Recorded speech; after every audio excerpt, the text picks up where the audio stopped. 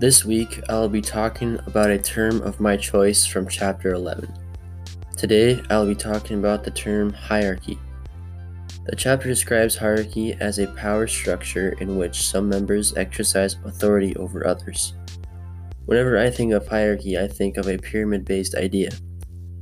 For example, from the medieval age, the hierarchy was the king on top, then it went to noblemen, to lords, to peasants. To me, a hierarchy can be positive and negative. Negatives to a hierarchy include slow communication and slow decision making, while positives to a hierarchy include it offering multiple layers of authority and establishing a clear picture of authority.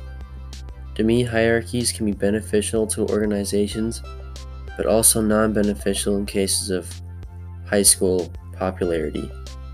Thanks for listening.